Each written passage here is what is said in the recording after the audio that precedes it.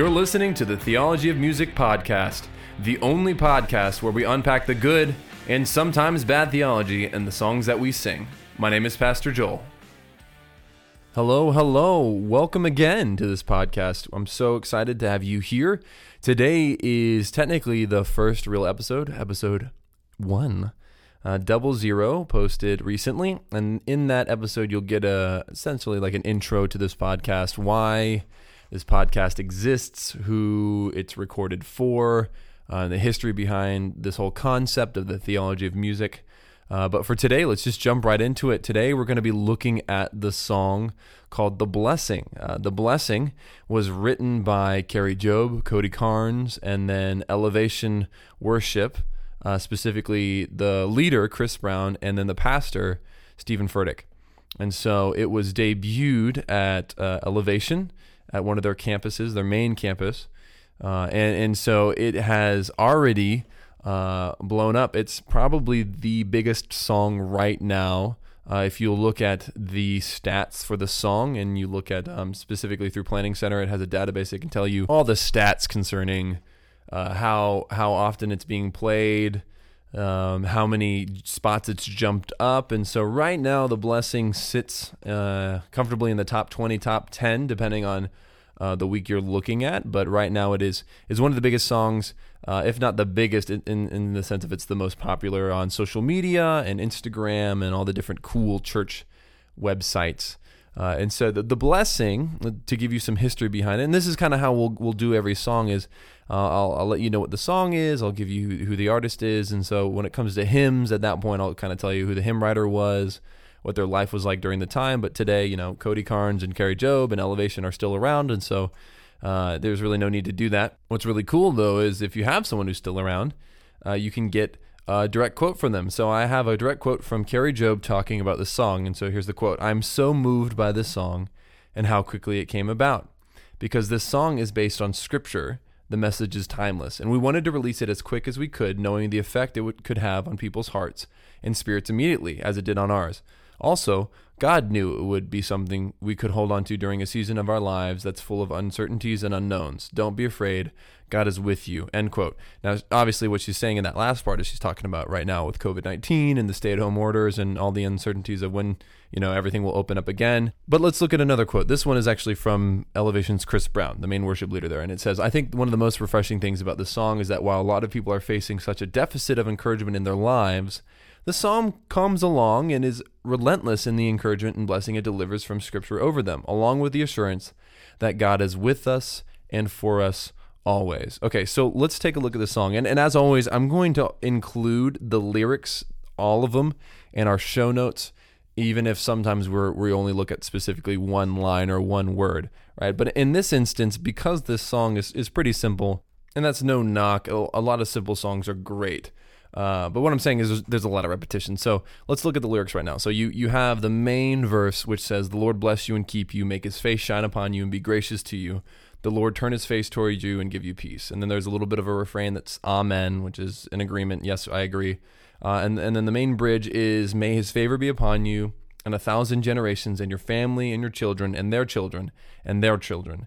The bridge eventually can deviate a little bit, and it's, "May his presence go before you and behind you and beside you and all around you and within you. He is with you. He is with you in the morning, in the evening, in your coming and your going, in your weeping and rejoicing. He is for you. He is for you." And then "He is for you. He's for you. He's for you. He's for you." Right. So we've got a lot of repetition here. And we have actually a good bit to look at through Scripture.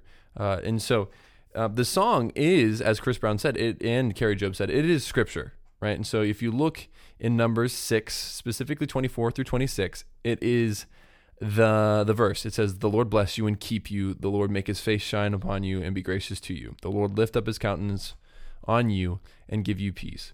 Many people hearing that and even hearing the song remember all those days in their church when the pastor would use that as their benediction, right? The dismissal blessing to the people in the church, which is, yes, that's incredibly biblical. In the bridge, "May his favor be upon you and 1,000 generations," that's taken from Exodus chapter 20, verse 6, and Deuteronomy chapter 7, verse 9. Exodus says this, it says, "But showing loving kindness to thousands, to those who love me and keep my commandments." And then Deuteronomy 7:9 says this. Both these are NASB.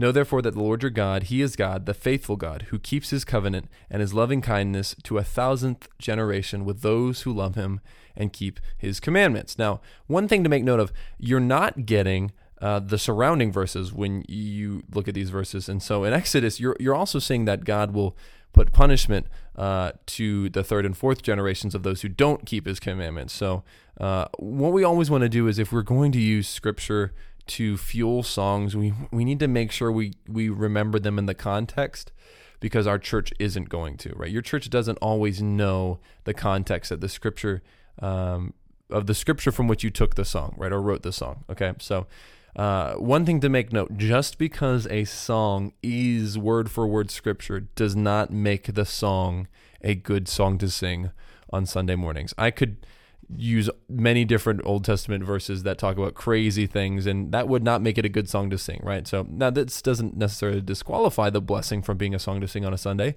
but just remember that just because a song is scriptural doesn't mean it's a timeless song, right? Scripture, yes, is timeless. It says it itself: the grass withers, the flower fades, but the word of the Lord endures forever, right? Yes, scripture is timeless, but songs written from scripture are often not timeless because they're not good. So let's continue looking onto this. So we've got a couple different scriptures that we've looked at for this song. And what I want to do, though, is kind of walk through our criteria, right? So we've looked at the words. We've looked at the scripture that they have used to support it. And let's look at the criteria. So the three criteria that we use: is it gospel-centered, Christ-exalting, congregationally friendly? Okay, so is it Christ-exalting? Well, no, there is no mention of Jesus or redemption or the cross or anything alluding to that, right?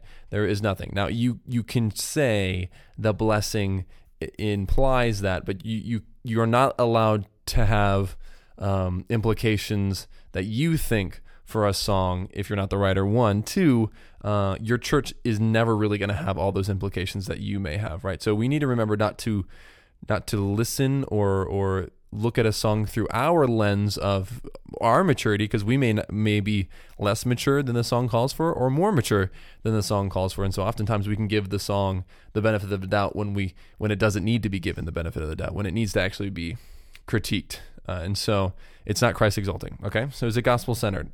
I don't see the gospel in there either. I don't see redemption like we're talking about. I don't see sanctification, justification, glorification. I don't see anything alluding to that. So it is not Christ exalting. It is not gospel centered. Now, is it congregationally friendly? Well, yeah, it's pretty easy to sing, right? The verse is easy. The refrain, the amen part is easy, especially if you're doing it a lot like they do. You're doing it multiple times, you're going to get it. The bridge is easy, even though you change the words, the melody stays the same. So it's congregationally friendly in the sense that it is easy for your church to sing. It's friendly for a church to pick up. So it does meet that criteria. But what I want to focus on is, why would you sing this song, right? And so the theme of the Lord bless you and keep you, make his face shine upon you, be gracious to you, the Lord turn his face toward you and give you peace. Everyone's talking about how that's the benediction that they used to receive from their pastor. Well, you're not singing this as a benediction, right? No one's singing this at the very end of their service. And if they are, props to you for doing it and using it rightly in your service. People are using this to fill the big anthemic slot in their services, right? The Waymaker slot, the Reckless Love, the What a Beautiful Name slot, right? The big slot in their service, right? Where everyone gets really into it. You're using it as the slower anthemic song, right? So you're not using it as a benediction. So I don't want to hear anyone telling me they're using this as a benediction. You're not, okay? 2, may his favor be upon you to 1,000 generations, and your family and your children and their children and their children.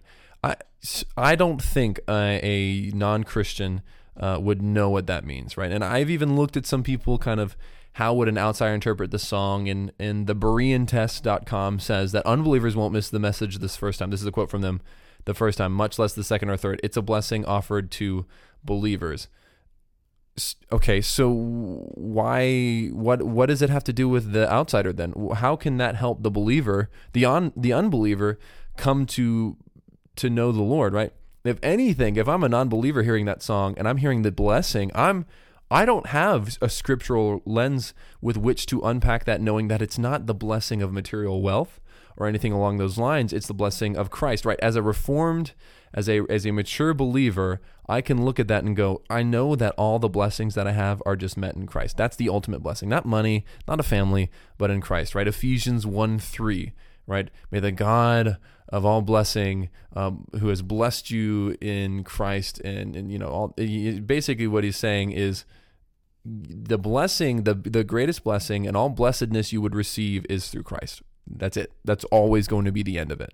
And so I would know that if I'm singing that song, that would be what I'm thinking of. Now, here's the other thing. Colossians 3:16, teaching and admonishing one another in psalms, hymns, and spiritual songs. Who are we singing this song to when we sing, may his favor be upon you to 1,000 generations, and to your families and their children? Who am I singing this to myself? Am I singing it to the worship team on the stage? Am I singing it to my neighbor? What is this? What is the purpose of the song for in regards to directional worship, right? Our songs on a Sunday morning should be ones that glorify the Lord, right? And so, looking at the Berean test again, they say, and they quote, despite its relentless repetition, which I think is funny, this song brings glory to God by invoking a biblically accurate blessing to those who hear it. That's just assuming if a song can give glory to God on its own, right?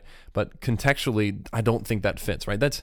Yes, God can be glorified in everything. God's both glorified when I'm sinning, but also when I'm living in righteousness. That doesn't mean when I'm sinning, it's good. Now, I'm not trying to equate this to sin, but what I'm trying to say is that just because it's biblically accurate doesn't mean it's automatically going to glorify the Lord in the local church context, right?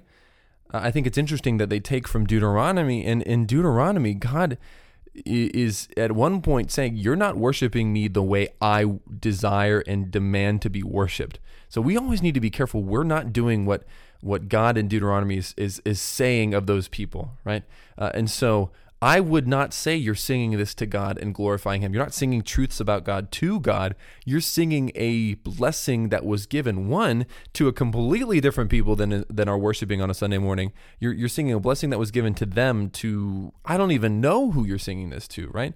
This was the Aaronic blessing. It was a petition directed at a people, specifically the children of Israel. And to set it in a song like this offers up no context, and there's for anyone singing it, especially non-believers, because this was a priest supposed to sing it over the people, right?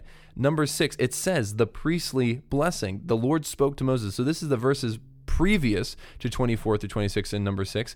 The Lord spoke to Moses, tell Aaron and his sons how you are to bless the Israelites, right? This is the priestly blessing.